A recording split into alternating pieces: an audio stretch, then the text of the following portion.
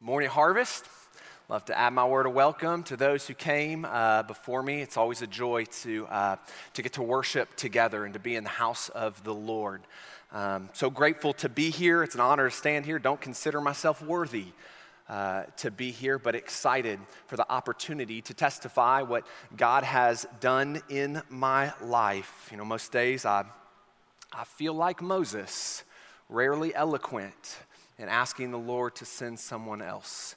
And so we'll just be asking God to speak today. My name's Pace McKee. If you're new here or you're visiting with us, I serve as our family pastor and one of our elders here at Harvest. This is a gospel-driven, disciple-making church that cares deeply about families and missions and prayer and authentic community and church planning and diversity and expository preaching. And that last one is what I've been tasked with today. So if you wouldn't mind grabbing your copy of God's Word, we are in the first letter of Peter. We're going to be beginning chapter 2 today. Our primary text will be verses 1 through 3. I'm going to read it, and if you wouldn't mind standing one more time, just in honor of God's Word, as we read verses 1 through 3. Therefore, putting aside all malice and all deceit and hypocrisy and envy and all slander, like newborn babies, long for the pure milk of the word, so that by it you may grow in respect to salvation, if you have tasted the kindness of the Lord. This is the word of God for the people of God, and all God's people said, praise be to God. You may be seated. Let's pray. Well, gracious Heavenly Father, Lord, I just ask that you would speak. God, I ask that you would move in this place, God. I ask that you would think with my mind and speak with my voice. Father, we ask that your word will do nothing other than what it has promised us it will do, to be alive and active, sharper than any two-edged sword, able to pierce as far as the division of soul and spirit, that it might judge the thoughts and intentions of our hearts. Father, we are not hidden from your sight. May we be open and laid bare before you. Speak now. I'll be so very careful to give you all the glory and all the honor and all the praise. In Jesus' name, amen. Well, hey, listen, the structure of our passage today is rather unique. I think what we'll find here in these 3 verses is one singular sentence that we could perhaps divide up into 4 sections, 4 phrases, 4 clauses. And that's what we're going to do today. We're going to use these clauses, these phrases to help teach through the word. And I think by the end of our time together, I pray by the end of our time together, they'll all fit together like a beautiful puzzle, and you will see the beauty of God's word and how glorious it really is.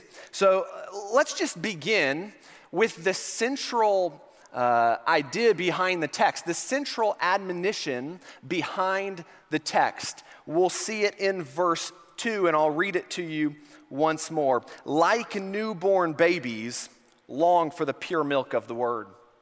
I think this is the primary command that Peter is trying to get across to us. Like newborn babies long for the pure milk of the word. You might look in your Bible, and your Bible might say long for the pure spiritual milk. Or maybe like my translation, it says long for the pure milk of the word. What's going on here?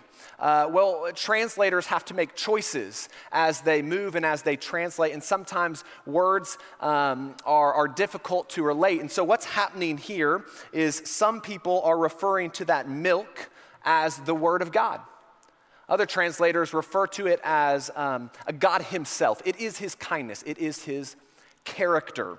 And full disclosure, I think it is the Word of God. The translators that think it's the Word of God, what they're doing is they are reading up the page to chapter 1, verse 23, a text that we had last Sunday from Kenan, where it said that you have been born again, not of seed which is perishable, but imperishable, That is the what? The living and enduring Word of God. And so we can understand how these translators might come to this conclusion.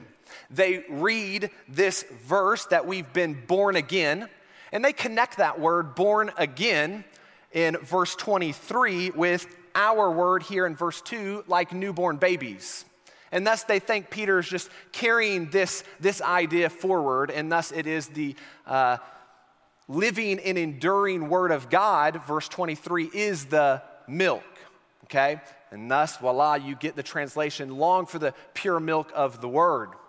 Now, other translators on the other side of the coin, what they're doing, instead of reading up the page to 123, they're actually reading down the page to 2:3. They see that reference in your Bible that says, tasted the kindness of the Lord, and they connect tasted to milk because you taste milk, and thus they come to this idea that it is the kindness of the Lord. It is his character. Well, what do we do with this tension? Well, I don't really think there's much of a tension here at all. Because either way, you end up in the Word of God seeking the heart of God. You see, the Word of the Lord carries you to the Lord of the Word. And so Peter says, like newborn babies, long for the pure milk of the Word. This is the central admonition of the text. But look carefully and notice something. Peter does not say, read the Word. That's 1 Timothy 4:13. He does not say, study the Word. That's 1 Timothy 2:15. He does not say meditate on the Word. That's Joshua 1:8. He does not say preach the Word. That's 2 Timothy 4:2. He does not say examine the Word. That's Acts 17:11. He doesn't say hide the Word in your heart. That's Psalm 119:11. All of those things are great and healthy. But what is the central admonition here? What does Peter say? What does he charge us to do? Long for it. Desire it.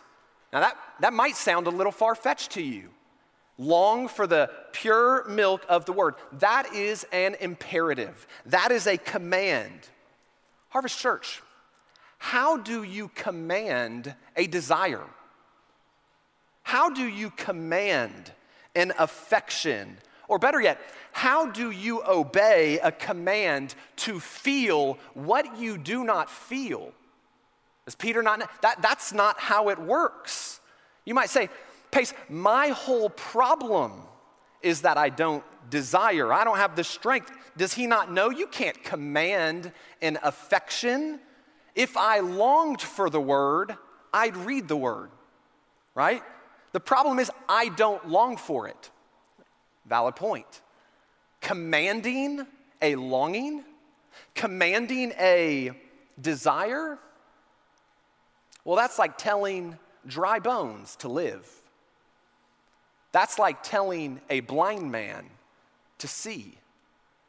That's like telling a leper they're cleansed or a lame man to stand up and walk. That's like telling a teenage Pace McKee enslaved in sin, you're free. Does anyone know a man who can do that? I do. I know a man, the God-man, a man who sticks closer than a brother. He holds the power not just to command an act of the hands or an act of the body that could be done by nothing more than pure discipline. College students all across America are gathered on university campuses around their humanities professors who are reading the Bible, teaching the Bible, examining the Bible, studying the Bible, yes, even memorizing the Bible. All you need is a little discipline to do that. But I know a man who can command not just an act of the will, but an emotion of the soul. And that man says, long for it. He says, desire it. Go for it. So if you're tempted to kind of read this passage and just throw up your hands and say, well, I don't know what you want me to do. That's just not who I am. Like some sort of spiritual fatalism, might I remind you that the God of the Bible has the power to move in your life. He is an equipping God. He can equip you. Jesus did not come to abolish the law, but to what? To fulfill the law. You see, when we know him in repentance and faith, the righteousness of the law is fulfilled in us. You see, in legalism, the law is my master. In license, the law is my enemy. But in liberty, the law is my friend. Why? Because it lifts me up. I am empowered by the Holy Spirit. You see, the law says go. The law says work. The law says do. The law says run. Run, pace, run. The law commands. But the law alone is void of power. It has no power for me. I cannot run. It gives me neither feet nor hands. Yet when the Lord commands desire, verse 2, his kindness lights my heart afire. Verse 3. You see, his kindness enables me. The gospel carries with it a power for desire, a power for longing. So now begotten by the Father, verse 23, I lay aside such poor desires. Verse 1. You see, just as important as hearing we are to long for the pure milk of the word is the confidence that when God commands a thing, he will not command us in vain. He does not speak words that just fall on the ground with no power to bring them to pass. The gospel enables us to do a thing and to feel a thing, that which we did not previously feel or do. As the deer pants for water, so my soul pants for you, O God. We hear that verse and we get this beautiful picture of a deer panting and longing for the cool, rushing waters of a mountain stream. We think it belongs on a postcard that you might find in a gift shop at one of those national parks, or cross-stitched onto a pillow that Hobby Lobby sells for $19.99. But I assure you, that is not a picturesque panting. That's not a beautiful panting. That longing is not always clean and beautiful. Sometimes it's ugly. So lean in, Peter says. Long for it, pray for it, and believe where God commands a thing, he delivers a thing. Now, how are we to long for the pure milk of the word? Well, what's the text say? Like newborn babies long for their mother's milk, instinctively, eagerly, incessantly, right? He says, long for it. The Christian should desire the pure milk of the word, knowing that it is sufficient and essential for his or her growth. And by the way, that's not a slight here. That's not a slight at these Christians that they're writing to. Don't confuse it with 1 Corinthians 3. The term newborn babies here, that's not set in opposition of a mature man. That's Ephesians 4. What Peter is saying, he's not talking to new Christians or immature Christians here. Instead, he's giving us an analogy for all Christians on how we ought to long and desire God's word like newborn babies. Now, by what interval do newborn babies long for the pure milk? Every couple hours. By what intensity do newborn babies long for the pure milk? Enough to keep you up at night. He says, long for it. Desire it. Desire the pure milk. Peter is talking about the inerrant, infallible, inspired, authoritative word of God. It is pure. The Bible is true truth. There's a war going on in our world. The battleground is our home, and the issue is truth. Satan's chief weapon is deception.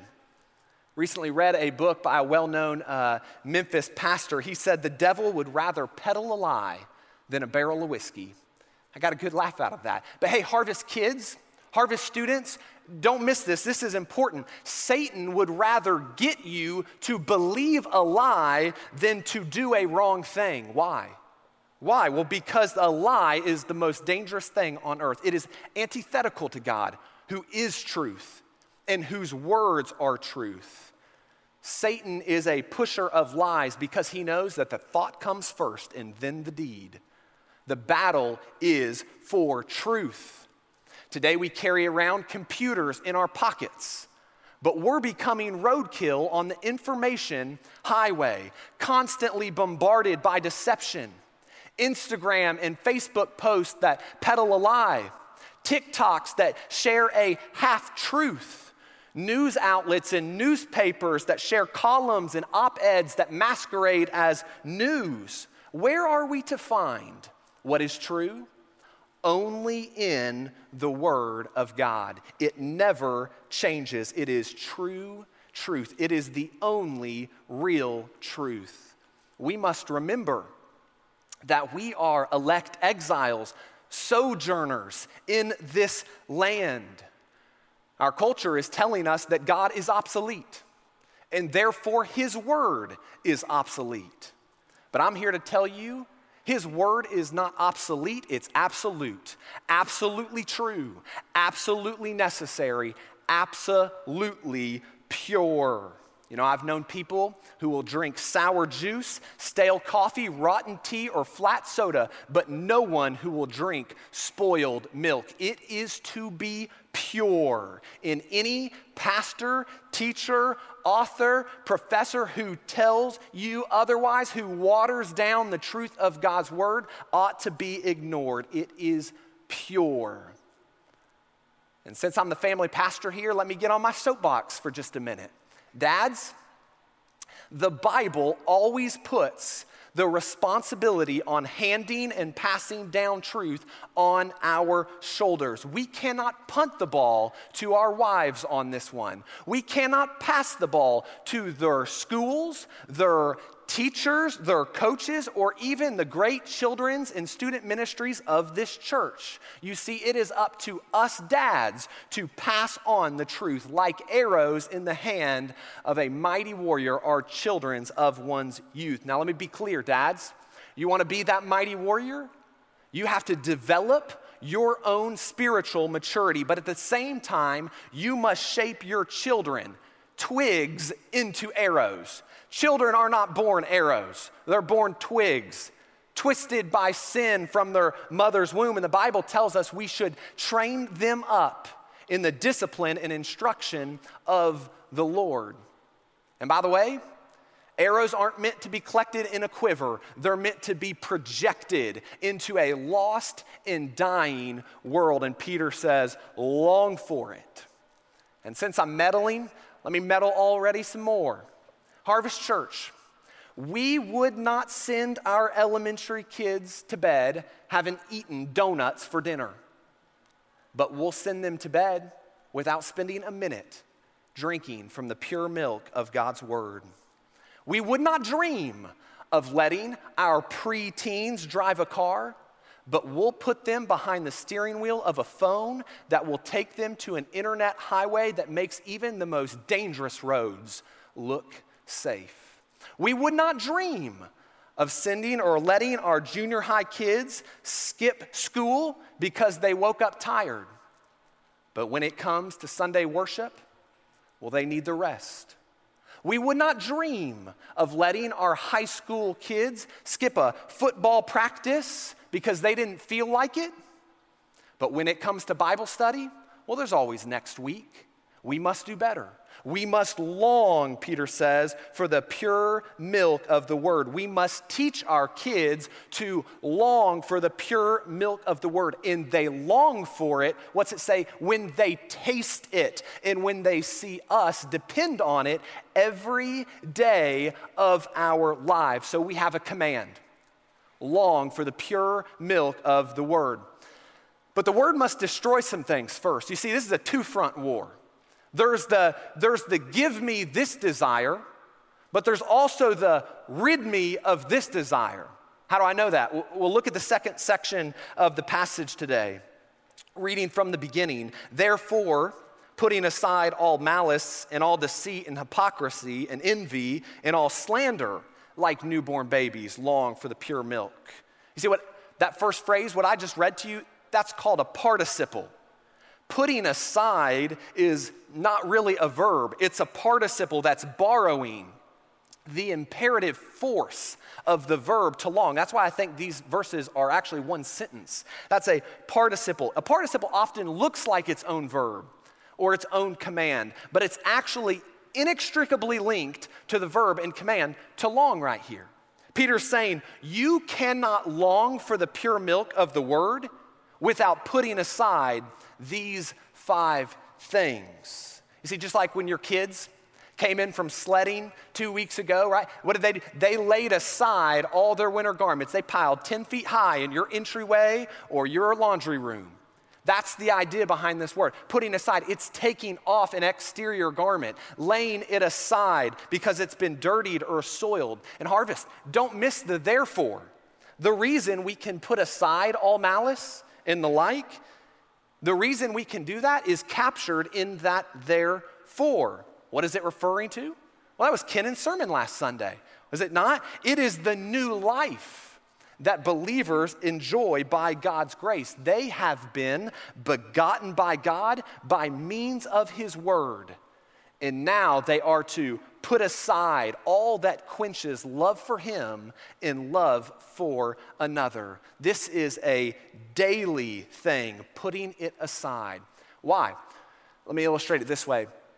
I used to live in Houston, and in 2004, the New England Patriots played the Carolina Panthers in the Super Bowl, Super Bowl 38. The game is famous for a number of reasons. It's infamous for its halftime performance, but there was a moment right before the third quarter started when all the referees had walked out onto the field. The players had warmed up, and they were lining up to kick off. And one of the referees kind of walked out there to the 35-yard line. He put a whistle in his mouth, and right when you would have expected him to blow that whistle to signal the start of the game, he put his hands on his hips and ripped away all of his exterior garments, leaving nothing behind but a golden swimsuit. Now, you might be wondering, why did that referee have on a golden swimsuit under his uniform? And I assure you, everyone else was thinking the same thing for about 45 seconds while that referee river danced on the Super Bowl field.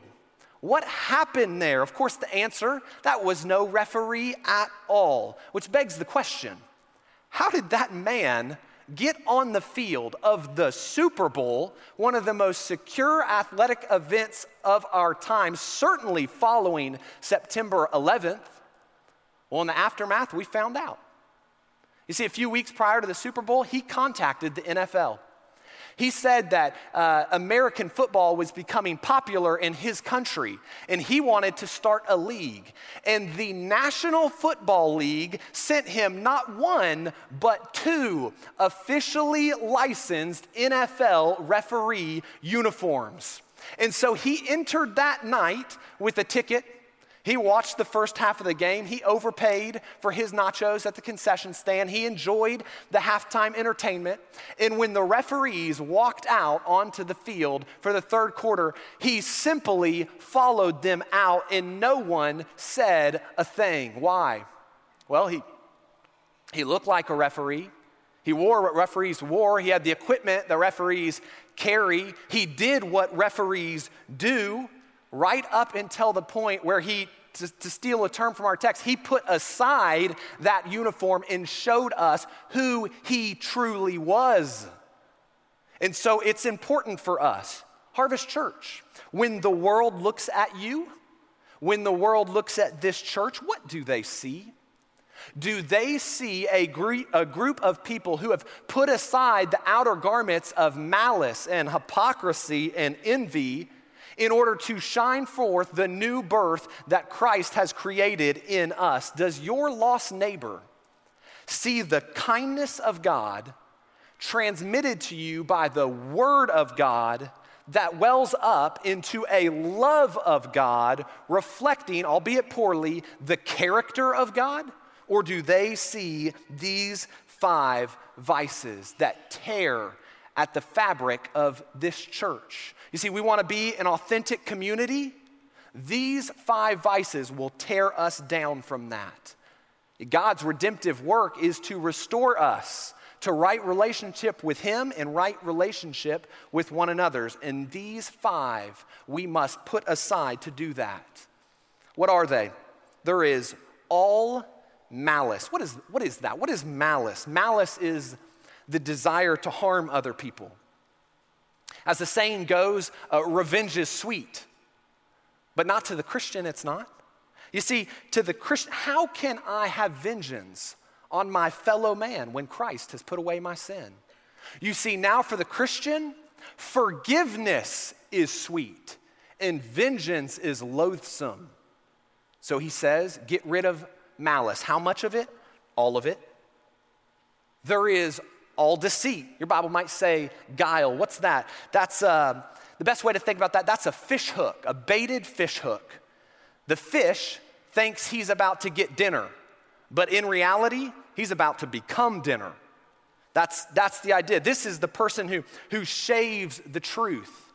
Seth Jewell captured that idea perfectly in our summer series, right? Someone who shaves the truth. It's crafty and cunning, but it's despicable. And Peter says, put it aside. How much of it? Well, all of it. All of it. There is hypocrisy. For whatever reason, there's no all here, like there is with malice and deceit. But that word right there, that's actually in the plural. Better translated, hypocrisies. This is what Kennan talked about last Sunday when he shared about the actors who donned the mask to perform in theater. This is a dangerous one. It's embarrassing to admit, but this week in my office, I took my legal pad and sketched out a definition for all 5 of these. And when I had finished, I was reading and kind of praying through the list, and I noticed that I had defined every one of them in context of something that had happened to me. In all 5 definitions, I was on the receiving end of malice and envy and slander. You know what you call that? Hypocrisy. Wretched man that I am. Always seeing the speck in my brother's eye, but ignoring the plank in my own. Get rid of it. Put it aside. There is envy. Also without an all. Also in the plural. Talk to a Greek scholar. I don't know why. Envy is the privilege of some, or envy is the desire for some privilege that someone else has. Typically coupled with the resentment that they have it and you don't. And Peter says, put it aside. And finally, there is all slander, literally talking down another person so as to deflect attention from your own failings. Get rid of it. How much of it? All of it. You see, these 5, they interfere with the activity of love. Love does not act from spite. It acts for the good of another person.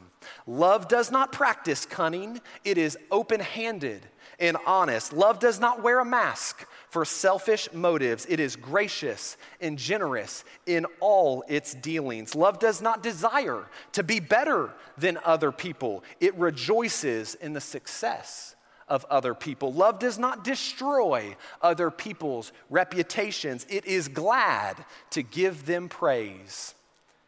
You see, sometimes children have no appetite because they've been eating all the wrong things. And Peter says, hey, put these wrong attitudes aside because they hinder your appetite for spiritual growth. They will stunt your growth. And by the way, don't be like me. I'm tempted to lay them aside, but leave them close enough to pick them back up when it's personally advantageous. Peter said, no, you put them aside. You cultivate an opposite character, love and generosity and discipline. In short, Peter is saying, you see, new morals ought to follow the new life that you have begun by faith in Christ through the living and enduring Word of God. Put aside these 5 so that the world might know that you have, tasted the kindness of the Lord. His point is these 5 cannot flourish in the same heart as someone who has tasted the kindness of the Lord. They will simply contradict each other. And by the way, there's no passivity here in the pursuit of Christian holiness. When it snowed 2 weeks ago, you had a choice. Actively shovel your driveway or passively stand by as the snow or as the sun melted that snow. And Peter is telling us, dear Christian, grab a shovel. Very quickly, third section. If you have tasted the kindness of the Lord. Harvest Church, men and women, we awaken our longing, we awaken our desire for God's word with a taste. That's why they call it an appetizer. You say, well, Peter is saying, because God's love and kindness is the source of our love and kindness. You see, God's message of love and kindness is what kindles our desire for love and kindness. What quickens the heart and the desire for the life-giving word of God? And Peter says, a taste. Taste the kindness of the Lord. Advertisers will spend millions of dollars getting a taste of a Coke or a coffee or adult beverage into your mouth because they know if they can get you to taste it, you'll be addicted to it. You'll keep coming back to it. $5.6 million for 30 seconds of airtime this year in the Super Bowl. Y'all, Madison Avenue, they know what they're doing. And Peter's saying, hey, you read the word until you taste the kindness of God. I think too many of us read the word improperly. We're waking up, we're reading 10 sentences, we're closing it and walking about. 10 sentences, it's no wonder we didn't catch the storyline. There's not a literature teacher in the city who would say that's a good idea. And Peter's saying, you read it until you taste the kindness of God. Reading the Bible is addictive when we taste his kindness. It is his kindness that leads us to repentance. Or do you think lightly of his kindness? The kindness of God is a heavy thing, not a light one. There's a story in architecture about a billionaire philanthropist who wants to put his hometown on the map.